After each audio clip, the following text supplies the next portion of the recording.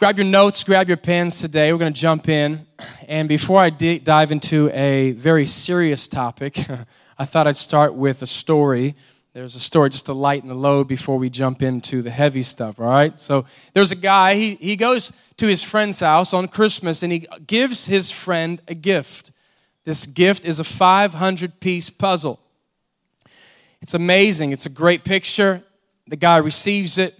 Well, a year later he comes, it's still not finished. And then 2 years later he comes, and it's finally complete. And his friend says to his other friend, he says, man, I gave you that puzzle 2 years ago. I don't think it should have taken you that long. And the guy responded by saying, I don't know what you're talking about. I'm pretty proud of myself. Like on the box it says 500 pieces, 6 to 12 years, so I'm doing pretty good. That's funny, I don't care what you say. How many know sometimes it takes us a little longer than expected to get certain stuff? What I'm getting ready to share with you today, for some of us it's taken a little longer to get. But I want to let you know it's okay.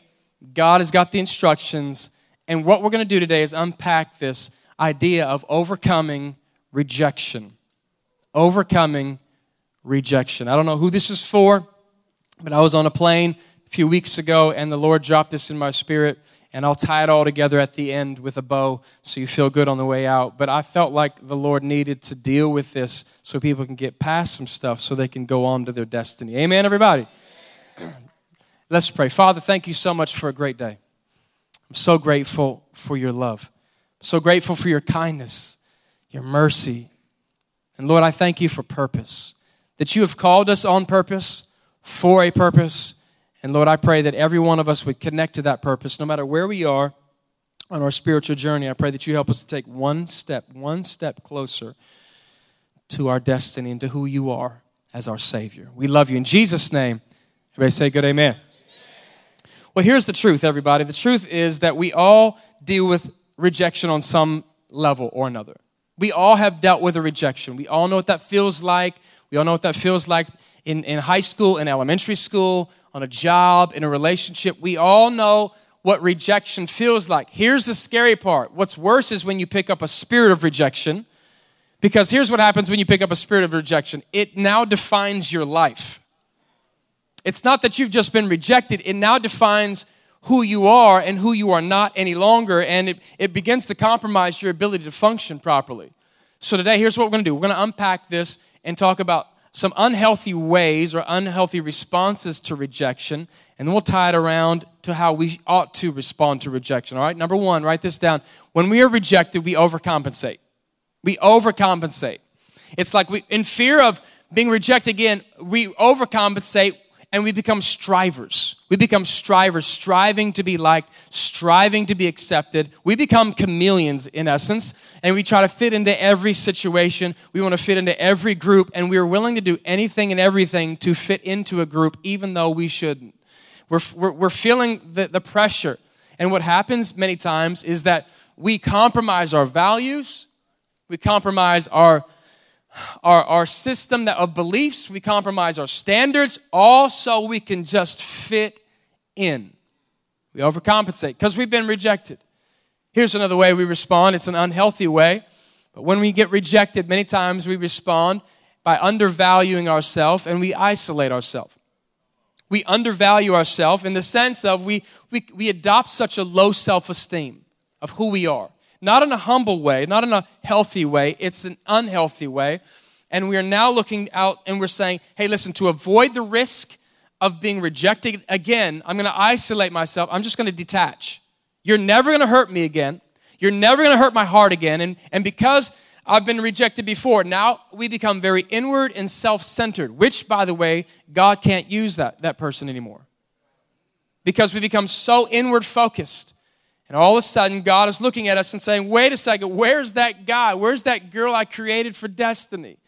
We're blocking all the calls of God because we're so hurt. We're so wounded. Now, I'm not saying that you put yourself out there and you just, you're stupid and you say, I'm just going to put myself out there to be abused. I'm not saying that. But I am saying it's difficult to take out risk in any relationships. Every relationship poses a risk. Could you all agree with that? Every relationship. Jesus picked 12 interns, 12 disciples, and one of them turned him in to be killed. And even when Judas came to Jesus in the garden, Jesus still called him friend. He didn't close his heart off to him. He still opened up his heart. Isn't that amazing? Here's what a lot of us do. Some people, to avoid rejection, they preemptively reject. And this is what happens a lot with divorce. It's like, before you can reject me, I'm going to reject you. It's they preemptively. They think the other person might reject him, and so they automatically shut their heart down immediately. Another group of people, they do this where whenever they feel like they're going to get rejected, they lack commitment to anything. It's like they can't commit to a relationship. It's like, I'll move in with you, but I'm not going to marry you because if I'm not committed to you, then you can't hurt me. A lot of times, even there's another group of people that deal with rejection with anger and frustration and aggression. And this happens a lot when you have a married couple that gets together and the married couple is rejected by the spouse. What happens oftentimes is they get angry. They get aggressive. And they're lashing out, and it leads to, write this down, hopelessness and despair. Remember, these are unhealthy ways to respond to rejection. We all know what it feels like. We've all been rejected before. At a time where I think it was 9th grade, and there was like this 11th grade girl that I really, really had my eye on. And I was driving down the road with some friends. I heard she was going to be around the corner. I had her friends, and I had a great idea. I'm like, I'm going to buy flowers. I'm going to buy flowers. I'm going to go tell her my feelings. Not at school, because that would be dumb. I'm going to do this in the privacy of an open street. So I get my friend to take me to the flower shop. I buy these flowers. We drive over to there. Where she's standing with her friends are kind of laughing, giggling. I get out of the car. She's like, oh, it's really awkward, super awkward. I should have just turned around. I walk straight up to her, hand her the flowers, and I tell her how I feel. And her response is, oh. How many know that's not a good response? That's when you need to play it off and be like, girl, you know I was just playing with you. That's a practical joke. April Fools, it's July 17th. And then she says those words, I see you as just a friend. Everybody say, oh. How many know that hurt? 9th grade? Come on, somebody. That's your whole world. Well, that was a devastating blow to me. She's 11th grade, I'm 9th grade, and I just felt like, man, that was messed up. But how many know if that would have worked, I wouldn't be married to Diana Nepstead with 4 beautiful girls. We all know what rejection feels like, but if you're not careful, you overcompensate. You try to fit into every crowd, and then if you're not careful, then you come back around and you undervalue yourself. You isolate yourself. You block everybody else out of your life because you refuse to get hurt again. And number 3, this takes you to hopelessness and despair. And the devil is the hurt whisperer, ladies and gentlemen. He comes in anytime that you've been hurt, and he tries to whisper to make things worse, to change the way you think about people, to change the way you treat people, to change the way you make decisions. He is there to try to make things worse. And honestly, this is what hopelessness and despair do for you. Here's what it does. Write these 3 things down. Number 1, it makes it hard to receive love. When you're in that moment, you've been rejected and you've slipped into hopelessness and despair, it's hard for you to receive love because now you feel unlovable. Write this down. It's hard to connect with people. It's hard to connect with anybody else because you've painted everybody in one broad stroke as somebody who can hurt you potentially. So you just lock everybody out. And number 3, write this down, that it's hard for you to see God's purpose and plan for your life. It's hard for you to see God's plan for your life. You say, well, Sean, I get number 1 and number 2, but what about number 3? I'll tell you why number 3. Because God's plan always includes people. And if you have written off people, you're not going to be able to see how God can use you again. Is this helping, yes or no? Don't you realize, ladies and gentlemen, that from birth, the devil has tried to destroy and derail your life through rejection. And every time that you've been rejected, the devil slithers on up in stealth mode and tries to whisper to you, you are defective, you are ugly, you are unlovable, God doesn't love you, nobody's gonna love you, and he tries to whisper all these things of doubt inside of your life. I'm here to tell you, ladies and gentlemen, that's not true, but here's his plan. He tries to break your heart, he tries to break your confidence, and if you've ever seen the movie Unbroken, it's kind of like that, where they take somebody and they torture the person so much until they break the spirit of a man. Because when your spirit is broken, everything else is easy. And there are some people that struggle with this so deeply. And here's what the devil wants to do. He wants to implant a spirit of rejection inside of you so badly so that he can control us for the rest of our lives because now he has our minds. Some people apologize profusely that have this spirit of rejection on. They apologize for everything. It's, I'm sorry. They apologize to the waiter for asking for a glass of water. I'm sorry, I'm so sorry. What are we sorry for? But there's something inside of us. We're now feeling and carrying this spirit of rejection. We overcompensate. We undervalue and isolate. We fall into depression, despair, hopelessness. Write this down. Number 4, we become overly sensitive to rejection. We become overly sensitive to rejection. Let me just tell you, people who struggle with the spirit of rejection are the most offendable people on planet Earth. They get offended so quickly, so easily, everywhere they go, every place they visit, every job they take, every church they attend, every relationship, there's something inside of them that gets offended so quickly. Now they are controlled by offense. Listen to me, ladies and gentlemen. I was about 13 years old, and the Lord taught me how to not become offended, how to live a life free from offense. I'm talking 13 years old. Believe me, I have had plenty of reasons in life to become offended. How about you?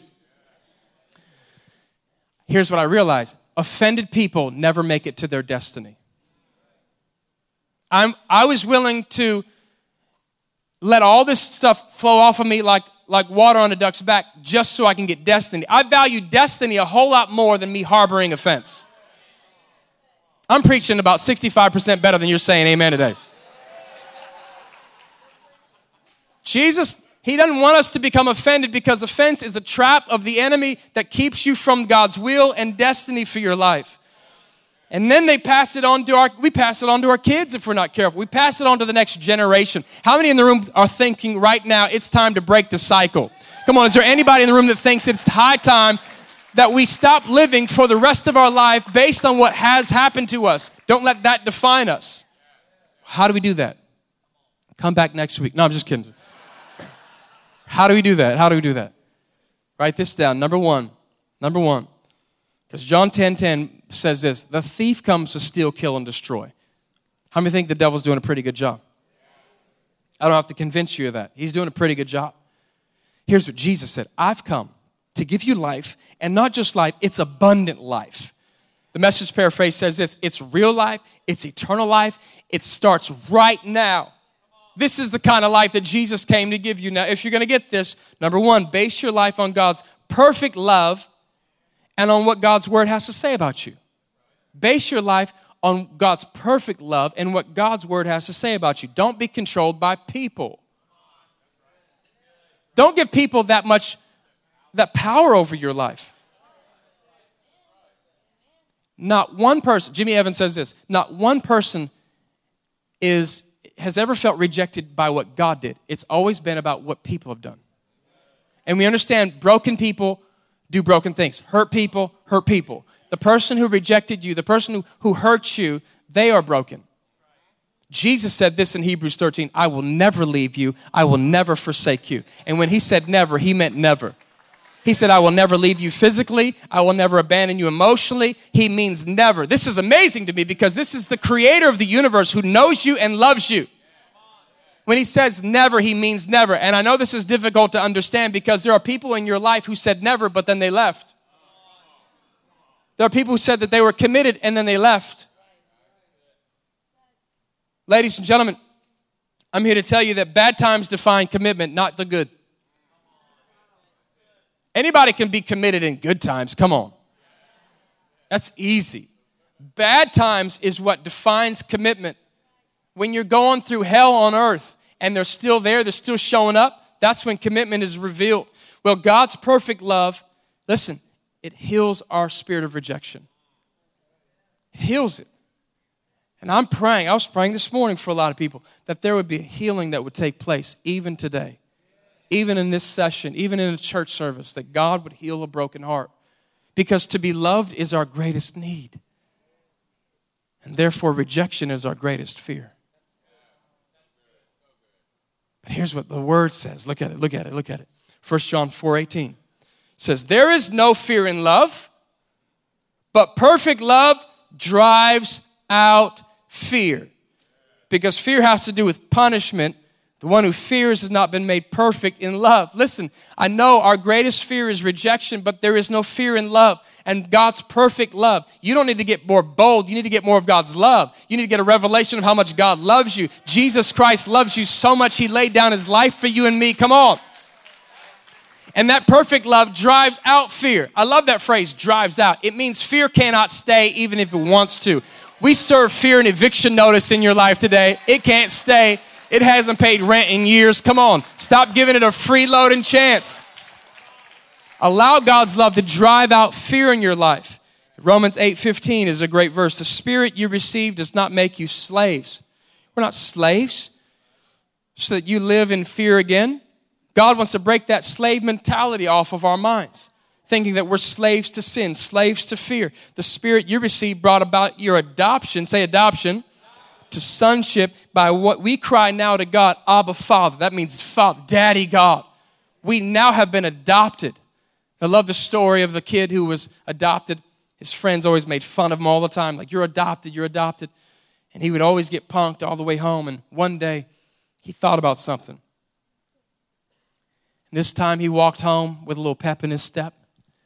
And he walked right up to those boys who made fun of him every single day for the last 2 years of his junior high.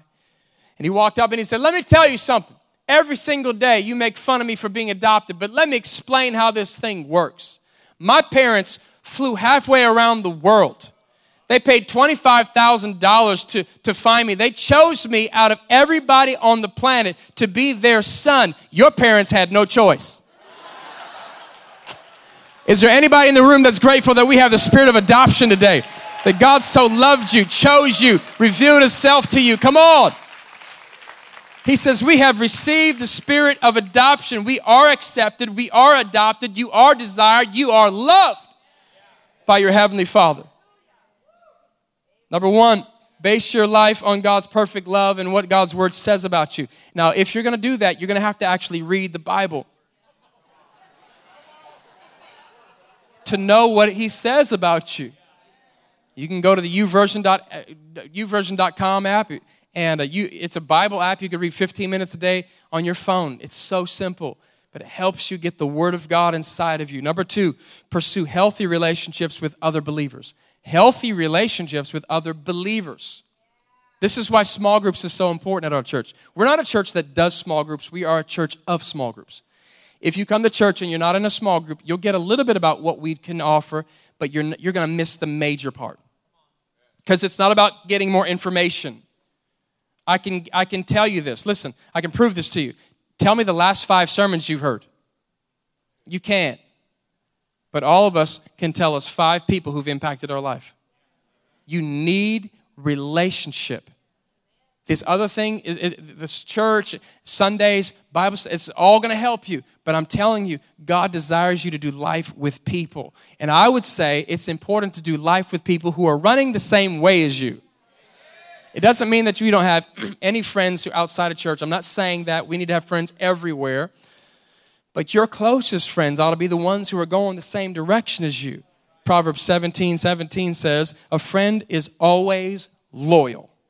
Always loyal. And a brother is born to help in the time of need. There are some people, they were born to help you in your time of need. A brother was born to help you in your time of need. Get this. Sometimes we always think that way first. You might have been born to help somebody else in their time of need. That is not going to take place if you're not in a relationship, and relationships happen and flourish in small group settings. Sundays are we come here, we do life, we love people, we introduce people to God, but I'm telling you, the nitty and gritty stuff of our church is in small groups. to get to know some people. Don't be controlled by people. But I'm telling you, here's what you'll find with Christian friends. Here's what you'll find. And I'm not saying all Christians are like this, because there are some Christians who are still struggling with worldliness. And I get that. We all have been there. But for my Christian friends, here's what I found. When hard times get hard, they show up. They don't run away. You need some people like that. You need some people when all hell breaks loose, that they're not going to unfriend you. That they're going to show up to your house with a lasagna and say, listen, let's talk this thing through. You need that small group. Now, by the way, we're doing small group training because we launch our small group semester in September. We do trainings at 12:30 right over there in the family worship room. By the way, let's give it up for everybody in the family worship room today. We appreciate you being here. All these precious families. And I want to encourage every one of you to either get in a small group or lead one. I as your pastor, I'm praying. I'm not stopping until 100% of our church is in small groups. And they'll meet for 13 weeks in September. After Labor Day, they'll go for 13 weeks right before Christmas. Then they'll take another break. But it's you can gather for any reason. Here's what small groups do. We will teach you to take what you love to do and turn that into ministry. Whether it's bicycle riding or walking dogs or Bible study or whatever it is, there's probably some friends in your life that you could invite to your house and do life with for 13 weeks. And in that process, you begin to develop relationship. And in that process, you say, hey, how's your week been going? Hey, it's not been going too well at all. Matter of fact, can you pray for me? And there's God moments that pop up. And you do life with people who are going the same way as you. So if you want training to lead a small group, come back at 12:30 today, and we will train you on how to lead a small group. Sound good? Come on, just say yes to help me feel better. Here's what we find. Thank you. Christian friends have a value system. They have a moral compass, and it's based on the Bible. And they're going to challenge you. If you don't have any friends that are challenging you, you're missing out on life. Every time I've plateaued in life, it's because I've stepped away a little bit from friends. Every time I've grown in life, it's because somebody stuck their finger in my chest and said, you're better than that. You can do greater things. You're missing out on some stuff. So listen, by the way, when a friend comes and tries to get you to like step up and do the right thing, that is not the time for you to get offended. Oh, I just got offended in that small group, got offended in that church. They told me about myself. No. That's not the time to get offended. That's not a legitimate offense. That's called accountability. And we all need it. So if you want accountability, you got to make yourself accountable. And there's a biblical value system and faithfulness. This is what you're looking for in good, godly friends. And it is what we ought to strive to be for other people in small group settings. Can I hear a good amen? So choose your friends carefully. Choose them carefully. Choose them carefully. Your closest friends ought to be people going the same way as you. Show me your friends and I'll show you who you're becoming. Period. Number 3. Don't take rejection so seriously and personally. Don't take rejection so personally. This is why I'm going to unpack this. We are all going to get rejected. Every one of us. You're going to feel rejection at some level. Don't take it so personally. It's not just you. It's me. It's all of us. Here's what Luke chapter 6 says. Luke chapter 6 says, what blessing awaits you when people hate you and exclude you and mock you and curse you as evil because you follow the Son of Man. When that happens, be happy. Yes. Leap for joy.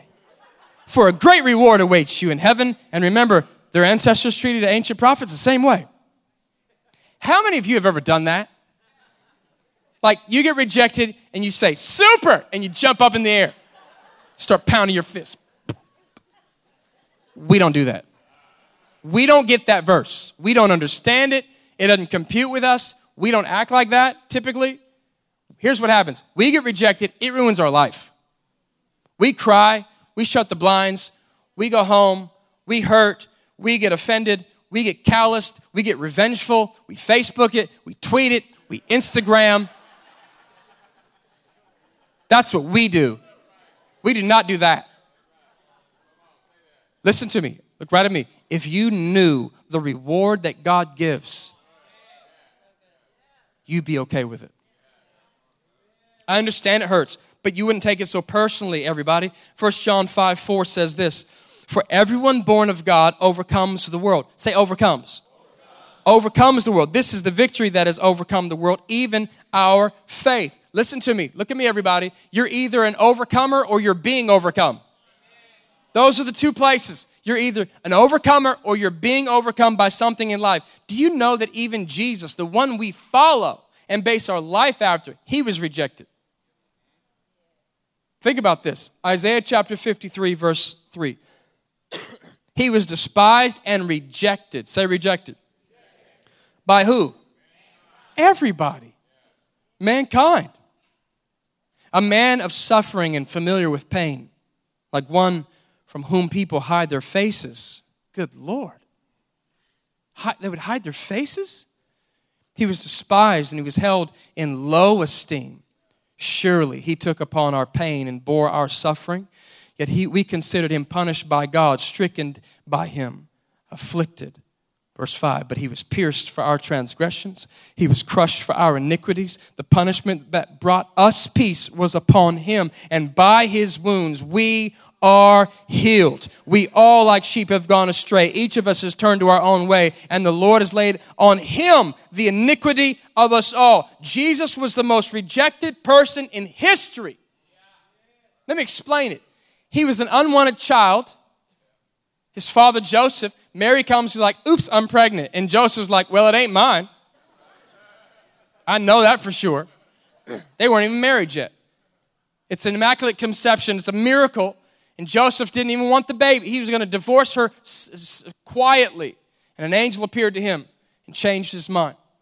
And then Herod found out that Jesus was born in Bethlehem and tore apart a whole village, killing kids 2 and under, trying to destroy this so-called king of the Jews. And then you take him to Nazareth, his hometown. Jesus is one day reading, and he's reading a scroll. And as he's reading Isaiah, he says, guys, this is talking about me. They literally take him up to the Mount of Precipice, and they try to throw him off a cliff. He walks through the crowd. His brothers and sisters rejected him. A lot of Jews rejected him. They rejected him so much they crucified him. Even on a cross in Mark chapter 15, verse 34, Jesus looked at the Father and he said this. He said, why have you forsaken me? All of his life, ladies and gentlemen, why was he so rejected? I'll tell you why. Jesus Christ took your place and my place on a cross. Our sins caused us to be deserving of God's rejection, but God took our place, and every amount of our sin was placed on Jesus.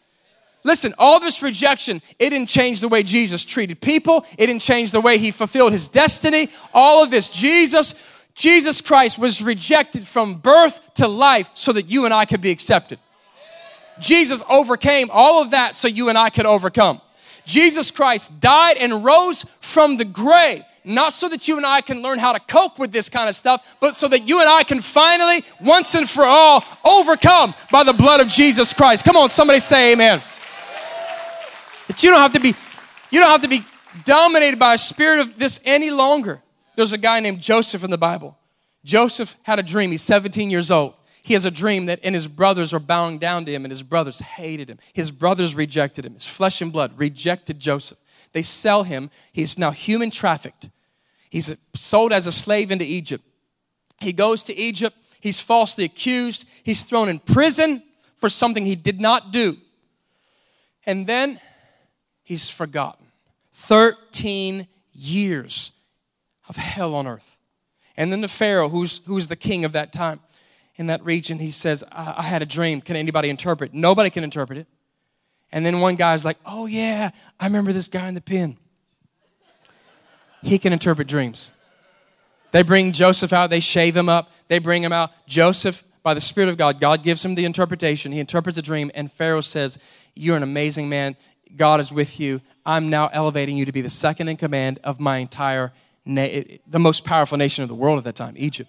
Well, God gave him another strategy. God gave Joseph a strategy. Save, save, save during the time of plenty, and during a 7-year famine, Egypt became the wealthiest nation on the planet because they sold grain to every other country, every other nation. Well, one day, Joseph's there working, his brothers, who sold him into slavery, come, and they're asking for food. And they're bowing down before him just like his dream, 13 or more than that years ago. So here he is.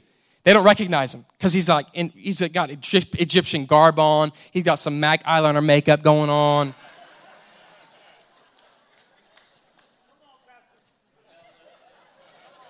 Now you know, if the person who rejected you was kneeling before you and you had the power to hurt them, it would be very difficult not to. You've heard of 20/20 vision? Let me give you 50/20 vision. Genesis 50:20. He said, you meant evil against me. Let me tell you what God did. God turned this whole thing around. He turned the whole thing around. Here's the purpose, though, to save all these people's lives. Let me tell you, ladies and gentlemen, this is what I want to tell you. This is the big point of the entire sermon. If you forget everything else, just remember this. Your rejection may have just served as a redirection. I don't think you guys heard it. Let me try this side. Your rejection may have just served as a redirection. Let me try this side. Your rejection may have just served as a redirection.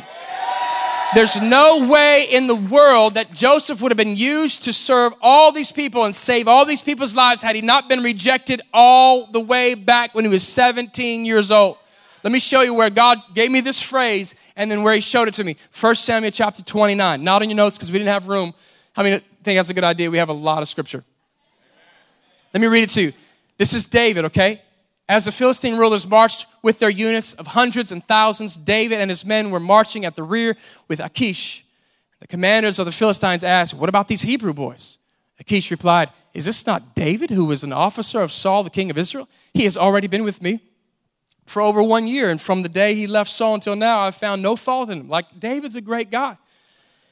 But the Philistine commanders were angry with Achish and said, "Send the men back. Send them back." So Achish called David and said to him, "Surely as the Lord lives." Now, here's what's happening. They're about to go into battle together. And the commanders are like, "Not David and his men. David is about to get rejected. You have been reliable, and I would be pleased to have you serve with me in the army. From the day you came to me until today, I have found no fault in you. But as the rulers don't approve of you, now turn back and go in peace. Do nothing to displease the Philistine rulers." "But what have I done?" David said. "What have I done? What have you found against your servant from the day I came until now? Why can't I go and fight against the enemies of the Lord our king?" Achish answered, "I know that you have been as pleasing in my eyes as an angel of God. Nevertheless, the Philistine commanders have said, 'He must not go with us into battle.' Now get up early along with your master's servants who have come with you and leave in the morning as soon as it's light." Now chapter 30 opens. David and his men reached Ziklag. Okay, that's the home. So they left. They got rejected. They can't go out to battle. And they turn. They're walking home to Ziklag on the third day. Now, the Amalekites, that's the enemies of God's people. They had raided Negev and Ziklag. They attacked Ziklag and burned it. Their homes are burnt to the ground. You seeing this? And then he says this, "And it taken captive the women and everyone else in it, both young and old. They killed none of them, but carried them off as they went their way. When David and his men reached Ziklag, they found it destroyed by fire, and their wives and their sons and their daughters taken captive. So David and his men wept aloud until they had no more strength to weep." And then David inquired of the Lord. He said, "Shall I pursue this raiding party? Will I overtake them?" "Pursue them," God answered. "You will certainly overtake them and succeed in the rescue." David and the other 400 continued in pursuit. They found an Egyptian in a field who was brought to David. They gave him some water and drink and food to eat. And David asked, "Who do you belong to? Where do you come from?" And he said, "I'm an Egyptian, the slave of an Amalekite." Remember who just destroyed their town? The Amalekites. "My master abandoned me when I became ill 3 days ago." That was messed up. "We raided the Negev, some territory belonging to Judah and the Negev of Caleb, and we burned Ziklag." David asked him, "Can you lead me down to this raiding party? I have an invitation." He answered, "Swear to me before God that you will not kill me or hand me over to my master, and I will take you down to them." He led David down, and there they were, scattered over the countryside, eating, drinking, and reveling. because of the great amount of plunder that they had taken from the land of the Philistines and from Judah. Check this out. David fought them from dusk until evening the next day, and none of them got away except the 400 young men who rode off on camels in the field. David recovered everything. Say that with me. David recovered everything the Amalekites had taken. Nothing was missing, young or old, boy or girl, the plunder or anything else that they had taken. David brought everything back. Let me tell you, this never would have happened without the rejection on the battlefield. I was riding on a plane and God dropped this in my spirit that this rejection only served as a redirection. At the moment of rejection, it was hurtful. He didn't understand. It didn't make sense. But God was working inside of the rejection to save his family. I'm telling you, ladies and gentlemen, that rejection in your life just may have served as a redirection. Come on, somebody ought to clap your hands and thank God.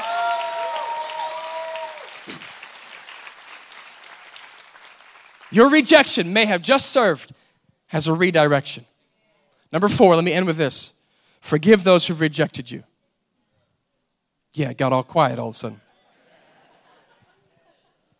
Let me tell you, let me read 2 verses, okay? Luke chapter 6, verse 27. But to you who are listening, I say, love your enemies. Time out. That's a little too much. It's a little too much. You don't know what they did. Okay, I don't, but God does, and he wrote this. Love your enemies. Do good to those who hate you.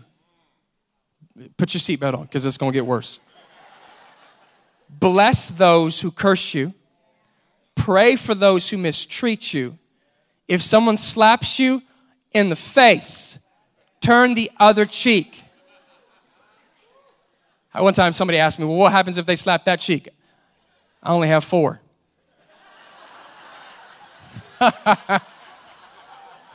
That was probably a little too much. It's the cough medicine speaking. Don't judge me. Turn the other cheek. If someone takes your coat, give them your shirt too. Give everyone who asks, and if anyone takes what belongs to you, do not demand it back. Do to others as you would have them do to you. Matthew 6:15. Here's why it's important to forgive. Okay, listen to me. If you do not forgive others their sins, your Father, God, will not forgive you. Are you seeing the trap of the enemy now? If he can get you offended, he's got you. If he can get you to pick up a spirit of rejection, he's got you. Look at this quote from Nelson Mandela, great man. He says, as I walked out the door toward the gate that would lead to my freedom, I knew if I didn't leave my bitterness and hatred behind, I'd still be in prison. You know you're being controlled by another person when you cannot love them beyond how they treated you. You know that you're being controlled by somebody if you cannot love them beyond how they're treating you. When God's love is flowing through you on the inside, listen, you can rise above these circumstances. It's like a faucet. Like when somebody brings a dirty dish to a faucet, the faucet doesn't start spewing out dirty water just because somebody put a dirty plate in the sink. It's fresh water all day, every day. It doesn't matter what you bring to the sink. It's always going to be fresh water. It's pure. And when somebody hurts you, you don't need to start spewing out offense. You don't need to start spewing out hurt and wounds just because somebody has brought something to you. Let me tell you, ladies and gentlemen, you can love while they're hating.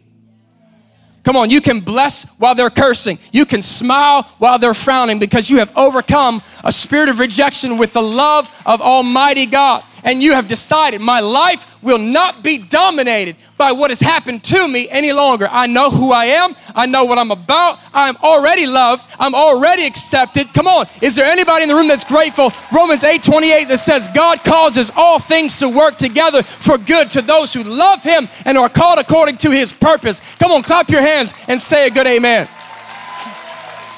We can be free from the spirit of rejection. You can be free from this today in the name of Jesus with your heads bowed, your eyes closed all over the room. If you're here today and you say, Sean, that is me. I didn't want to admit it, but that's me. I'm going to pray for you in just a moment. But before that, the very first step would be this, to commit your life to Jesus. To commit your life to Him. To say, I'm giving my life back to you, God. Maybe you were once close to God, but you've strayed, you've drifted. I don't know your story, but here's what I know about God. He's always waiting for the return of His son, of His daughter. If you're here and you say, that's me, I want to lead you in a commitment prayer that you can pray right in your seat. I'm not going to have you stand or come to the front or embarrass you. Our heart's never to embarrass you. It's to connect you to God. If you say, that's me, on the count of 3, I'd like you to raise your hand and just say that. Count me in that prayer when you pray it, Sean. I want to give my life to Jesus. Come on, all over the room. This is you. 1, 2, 3. Lift it up high. Lift it up high. Yes, yes, yes, yes, yes, yes, yes. Yes, yes, yes, yes, yes. Come on, leave it up. Yes, yes, yes, yes, yes, yes, yes, yes, yes, yes, yes. Yeah, great job. Okay, you can put your hands down. I'm going to lead you in this prayer, but we're going to pray it out together because we don't want you to stand alone. Even in this, we're letting you know we're with you. Come on, everybody say, Lord Jesus, thank you for loving me right where I am. Today, God, I give my life to you. Forgive me from my past. Wash me clean. From this day forward, I give my life to you. Forgive me for going my own way. Be my Lord and my Savior. I'm yours forever. In Jesus' name. With your head still bowed and your eyes still closed, go on, close your eyes just to give your neighbor the sake of privacy. If you're here and you say, Sean, this message was for me. I've allowed the spirit of rejection to come into my life, and I want it to leave today. If that's you, be bold. And just so I know who I'm talking to, raise your hand very quickly. Yeah. Wow, lots of you. Hands everywhere. Okay, put your hands down. As that sign of faith, as you just lifted your hand, I want to pray to break the spirit of rejection off of your life. Would you just kind of put your hands open like this in an attitude of receiving? You don't have to lift them high, just on your lap. Lord, I pray right now for an overwhelming sense of your love to flood their lives. You said perfect love drives out fear. The fear of rejection, the fear of man, the fear of failure, the fear, God, in general. I thank you that today, not because I said so, but because your word says so, that spirit has got to go. I thank you that we are no longer going to be dominated by a spirit of fear, of rejection. But Lord, we realize we are loved. We are valued. You do have a purpose for our life and a destiny that we will fulfill. And I thank you, Lord, today that we're not going to fall into the trap of the enemy any longer because you have come to our rescue. So I break that spirit of fear, that spirit of rejection off of every life in this room, everyone listening at home. And I thank you in Jesus' name that we are free. In Jesus' name. Say this with me. I renounce a spirit of rejection, and I receive wholeheartedly the love of God. In Jesus' name. Come on, let's clap our hands and say a good amen.